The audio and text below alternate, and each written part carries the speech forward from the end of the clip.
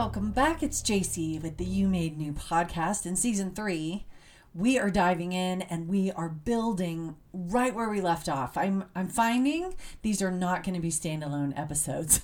Some of my other ones have been. But this season is feeling different to me. I don't know if it'll stay that way, but we are building. We're making progress each one and taking time to think through each one before we move on. So here's why I'm saying that. I hope you've been through the first 2. Not just listen to them and hurried on to the next one, but taken the time, not just to think about it, but pray, be very thoughtful, ponder, meditate, make this personal. So I hope that's where you're at as you turn on this podcast today. You've done some time doing what we talked about in the last episode, which is examining your own heart. What are the reasons? What are the things that have driven you to food? Where's it come from? I'm actually hoping that the Lord may have brought up some thoughts that you had not seen in yourself before. Maybe helped you make some connections that you hadn't quite seen before. If not, it's fine. Don't stress about it. This is a discovery process. And sometimes you have to get farther in before you can really have those aha moments. So it's okay. Let's not have any expectations. I just want you to, at this point, really to have given it some thought about what food is meant to you. Now, the reason I say that is because it's funny, when we were talking about that in the last episode, I was like, okay, let's go. Let's talk about fix. And we want so quick to get to the answers. But as I prayed about this week's episode, what I realized was all that assessment we did in the last one was just the tip of the iceberg. There's more we have to do this week. And we are going to spend time in scripture this week, quite a bit. So if you're one that likes to copy down the references so you can go back and study them, get ready. We're going to do several. But we're going to take it another level deeper than we did in the last episode. Those were good things. We had to assess what was fueling our desire to use food for whatever reason we use it. What needs were we trying to meet? We had to look on that level and really assess that. Now we're going to add some more layers to that.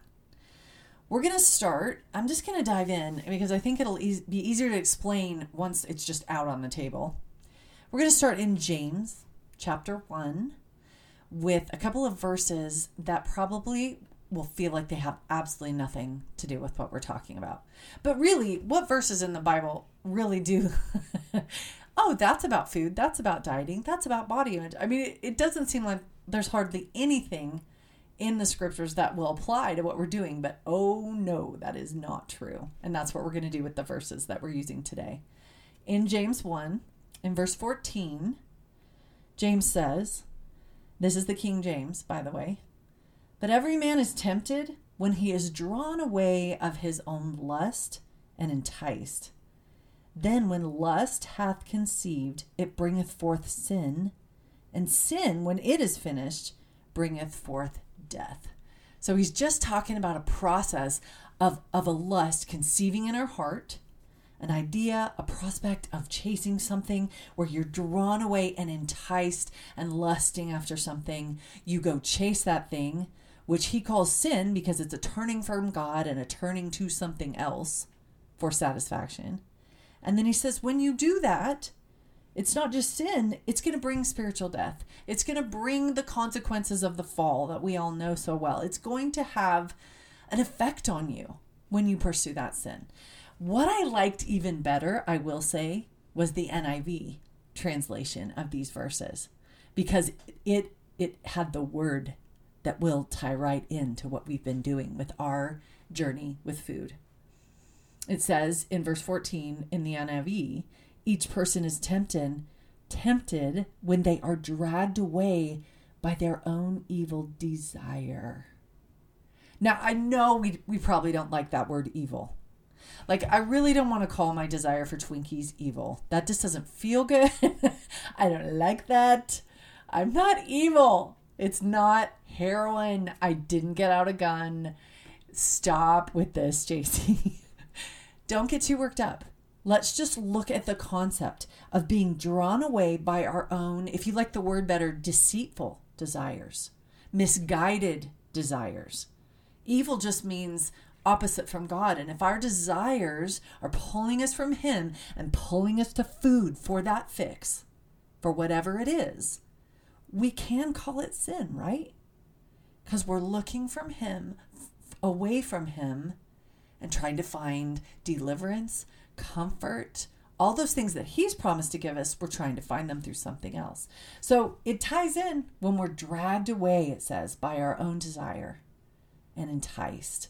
Then after desire is conceived, it gives birth to sin, and sin, when it is full grown, gives birth to death. So one point I want to make about this verse is often when we look at our struggles with food, whatever they may look like, I know all of us that are listening to this, it may be sugar, maybe sugar addiction like it was for me. It may be night munching. It may be a food, an eating disorder. It can look so many, it can have so many faces. So just apply your own story as we talk about this today. But we never give it a spiritual slant, do we? We never talk about these things as sin or as lust. You use the word lust in translating the word desire. King James calls it lust. And then we think, well, that's not lust. Oh, don't tell me you can't lust for Krispy Kreme donuts. Don't tell me. All the word lust means is, if you look it up, is a passionate, overpowering craving. So there you go, right? So we don't bring the spiritual slant out of the scriptures and apply it to our battle with food. If we just look at it like a willpower battle, I just like food too much and I need to stop. We don't see it on the level of a sin, or choose a word that you're comfortable with, something, a counterfeit that's drawing you away from God and that He has an issue with. And these verses say the consequences of looking to something else instead of God, it brings spiritual death. Now, that is a whole episode for another day. But what I do want to talk about for just a second, again, we don't think of spiritual death much in terms of how it affects us on a daily, in our daily lives, in our routine, and, all the stuff we're doing. Oh, I'm feeling really spiritually dead today. We never do that. But we do talk a lot about this void that we're trying to fill with food. I've heard many people say that. I'm just trying to kind of fill the restlessness, the emptiness, just that itch, and I'm just feeling like I don't have what I need. And, it's an emptiness, a hunger, soul hunger. We've used a lot of different ways to describe that over podcast episodes or in my courses. What if it's just spiritual death wrapped up in the words of void and emptiness? I don't say in the kitchen, I need some brownies to soothe me because my spiritual death is really messing with me today. But what if we actually opened our eyes to see that, again, we say, well, I'm using food for comfort. Yes, that may be exactly what you're doing. But what if it goes even deeper? The void we're trying to fill is a spiritual one. Christ is the only one equipped to fill it, to get rid of that void. He's the only one that can overcome spiritual death. But we're looking to a false, counterfeit source for that deliverance. Do you see how it soon gets a very spiritual level? And then we can actually fight the battle the right way. I'm going to talk about several other layers of this spiritual battle when it comes to food. Because again, we don't go here very often. Let's shoot through a bunch of additional scriptures and then maybe tie it all together. So we're dealing with spiritual death because we have sought out counterfeits. We've felt the consequences of that. And so we have that void, and that often is what drives us to food. But there's another thing. There's another perspective in play here that we sometimes miss. Let's go to Romans chapter 7, which is actually, for me, it was always a very difficult chapter because my denomination uses the King James, and it's kind of confusing, and I could never wrap my brain around it. And it wasn't until I started to read it in other translations and study it a little more that I went, oh my gosh, I totally relate to what he's saying. We're going to use the NIV again for Romans 7. Now, I've talked about this before. If you want to look it up online, you just type in NIV and the scripture reference, and you can find where I'm reading. There's an app called the One Bible app. It's green. It has a little number 1 on it. And you can find all those translations if you want to follow along. In Romans 7, Paul is talking about his predicament. And it's the same predicament that we're in this battle with food and other things. It's the human predicament, the human condition as a result of the fall. He says, we know that the law is spiritual. This is verse 14. Sorry, I didn't tell you that's where I was starting. We know that the law is spiritual, but I am unspiritual, sold as a slave to sin. And this is how he describes what that looks like. I don't understand what I do. For what I want to do, I do not do. But what I hate, I do. Isn't that the battle with food? I have sat as a coach in front of people again and again and again, and they look at me and they say, I don't know why. I don't want to act like this. I don't want to eat like this. Why can't I stop? That's what Paul just said. For what I want to do, eat healthy, take care of myself, ... I don't do that. He said, but what I hate, binging, getting out of control, and all the bloating and sluggishness and how awful I feel after that, what I hate, I do. So Paul is nailing this. Again, like I said, we often think, well, my battle with food isn't in the scriptures. Boy, there it is. Right there. Paul's describing what we all go through. We don't want to live like this, but for some reason we don't know why we can't stop. Let's keep going. He says, and if I do what I do not want to do, I agree the law is good. I want to keep the law, he says. But as it is, it's no longer I myself who do it, but sin living in me. It's that natural man. It's that fleshly side of us that is drawn to sin. He says in 18, for I know that good itself does not dwell in me, that is in my sinful nature. In this natural man part of me, it isn't good. And I can't seem to control it to save my life. For I have the desire to do what is good, but I cannot carry it out. Boom. Boom. Like, did he just sum it up or what? See, again, people sitting in my office saying, I don't understand why I can't stop. What if we actually brought the context in, because this is a gospel-centered podcast where we can say, well, your natural man's alive and well today. Your flesh is winning. You don't have control of the flesh. You're binging. You're out of control. It's like the rest of us. And again, we could do it with food, with money, with social media, with TV, anything, right? The flesh gets out of control and we're like, oh, I promised myself I wasn't going to do that. It's a very strong, very powerful side of us. And then we wonder, we just don't make the connection for why we can't move forward, why we can't break those patterns. Because we're looking on the surface level. We're just saying, well, I'm just weak. I don't have willpower. We don't say the flesh is so powerful. The will is there, but I just keep giving in. The natural man is real, and I'm finding out for myself that is why my Savior gave his life for me, because I can't kick this on my own, not even for a day. Even yelling at your kids, right? All kinds of different manifestations of the natural man, of the flesh side of us. We know that we've failed in trying to rein this in, trying to get control. It applies to food as well. Even an eating disorder, anorexia, doesn't always have to be the binging side. I can't stop. That which I hate, I do. I'm bulimic. That which I hate, I do. And I don't understand why I can't stop. Well, right here and now is the moment to embrace the idea that yes, you have a natural man. And no, you can't overcome it on your own. No, you can't. That is why Jesus Christ exists. That is his mission, to empower you to overcome that. And we've been fighting this battle on our own, in our own strength. And we failed and failed and failed. It's because we didn't understand what the battle really was. Yes, it has to do with our desires, like we talked about in the last episode. But it also has to do with the flesh, the natural man. That's a consequence of our sin that James just said. When you sin, when you look to these things, when you turn to these things rather than God, it brings about spiritual death. You're stuck with this nature, this sinful nature, Paul calls it, that's kind of out of control. Sometimes we can clean it up enough to kind of pretend with others that we got our act together.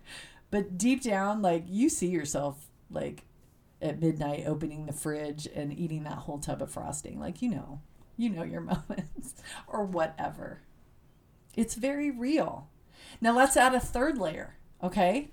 We're just going deeper and deeper and deeper. Like I said, think of the simple verse in 1 Peter 5, verse 8. Oh, did I turn to the wrong one? I marked the wrong one. Oh, hang in there with me just for a minute. I went to 2 Peter in my scriptures. There it is.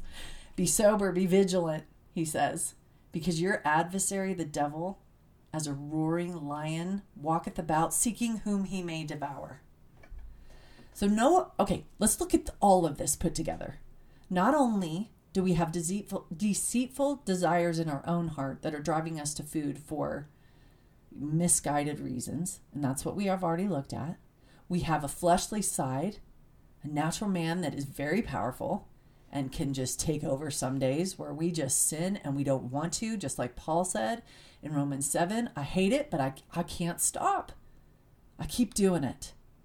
Then add to it, you have an adversary who very much wants to keep you in bondage in this area. He watches the havoc this wreaks in your life. He knows, and he does not want you to find freedom from this, healing from this. And so he's going to even heap on more to work it in every way possible to keep you turning to that false comfort, to keep you stuck in that eating disorder, to keep you binging at midnight and look and going, because then even you feel like a failure even more. You just more shame, more guilt. He just gets a kick out of that. That's how he devours us. So this battle is no joke. Like, can you see now why some of us, like, we'll go decades and be like, I don't know why I can't overcome this. I've been fighting this and I've thrown a ton at it. Every new diet, every bestseller. I've done this, I've done that. I've tried to help someone get someone to be accountable. I've had workout buddies. And yet those moments, they come back and there we are again, stuck in that same place. Because this is not just a physical battle. It's a spiritual battle. And if we don't attack it on that level, if we don't fight with the right weapons, no, we're not going to get anywhere, ever. It's never going to change. You'll just do another diet next January 1st or starting the 1st of next month. You'll do another diet. You made you good for a while. And you may find a little bit of success and then something will happen, just like it always does. And it'll derail you. The weight will come back. The habits will come back. The patterns will come back. And then we'll spiral into even deeper shame because there we are having failed again, but we didn't approach it with the right weapons. We've used, I'm trying to think. I'm sorry, I'm sitting here flipping through scriptures while I'm talking. I've used this passage a lot, but let's pull it out again, just for the sake of driving this point home. Because in 2 Corinthians 10, Paul talks about this. He says, though we walk in the flesh, we don't war after the flesh. Except the problem is we have been fighting the food battle in the flesh with our willpower, with our best efforts, in our own strength. But he says, no, yes, you walk in the flesh, but you don't war in the flesh. And that's what I'm trying to point out today, is this battle is not just a fleshly battle, a physical battle. It goes a lot deeper than that. And he describes that. He says, for the weapons of our warfare are not carnal or worldly, but they're mighty through God to the pulling down of strongholds. Boy, isn't that a good term to describe what most of us feel like when it comes to food, the battle with food? It's a stronghold. It's just, I can beat on it and beat on it and beat on it, but it's a brick wall and I haven't even made one brick fall down. But he says, no, you fight with the right weapons. And then actually you can pull down those strongholds. Casting down imaginations and every high thing that exalteth itself against the knowledge of God, and bringing into captivity every thought to the obedience of Christ. So he's touching on the path that we're going to spend probably many episodes outlining what those weapons look like, how this battle can unfold, how we can make it spiritual and physical. Now, I do believe there's a physical component. My body, for instance, was physically addicted to sugar. I couldn't just pray. There were some things the Lord specifically led me to that healed my body. So I had to address it on the physical level. I'm not saying we just ignore all the food rules and diets. And no, there's some components there that we'll talk about. You do have to look at the day in, day out routine of how you handle food. But if the way we're fueling this moving forward is not done in the spiritual realm, with the Lord empowering us and strengthening us, we're not going to get anywhere. It's just going to be another diet. It's just going to be another willpower-driven set of goals that will crash and burn eventually. Only He possesses the power to lift us above the lusts of our flesh. And in Romans 7, like Paul, to get to the point where we can do what we want and we don't do what we hate. I've thrown a lot at you this episode. I didn't get near as far as I thought I would. Man, it's jam-packed. We're talking about a lot right now. But again, don't worry about it. If you need to listen to it again, go back through, look up those scriptures for yourself. I know we're going to build on this. That, like I said, that's where this is going. Each episode building on the other. But please, don't jump in too quick. Study these verses. Journal a bit. Think about your natural man and how your battle with the lusts of your flesh has gone. How you've fought it in the past. When you've seen it manifesting in your life, how have you tried to make changes? How have you ever seen true transformation? What has that looked like? And then we're going to go and build on this now that we understand the depth of the battle. So spend that time and then please come back, join me in the next episode.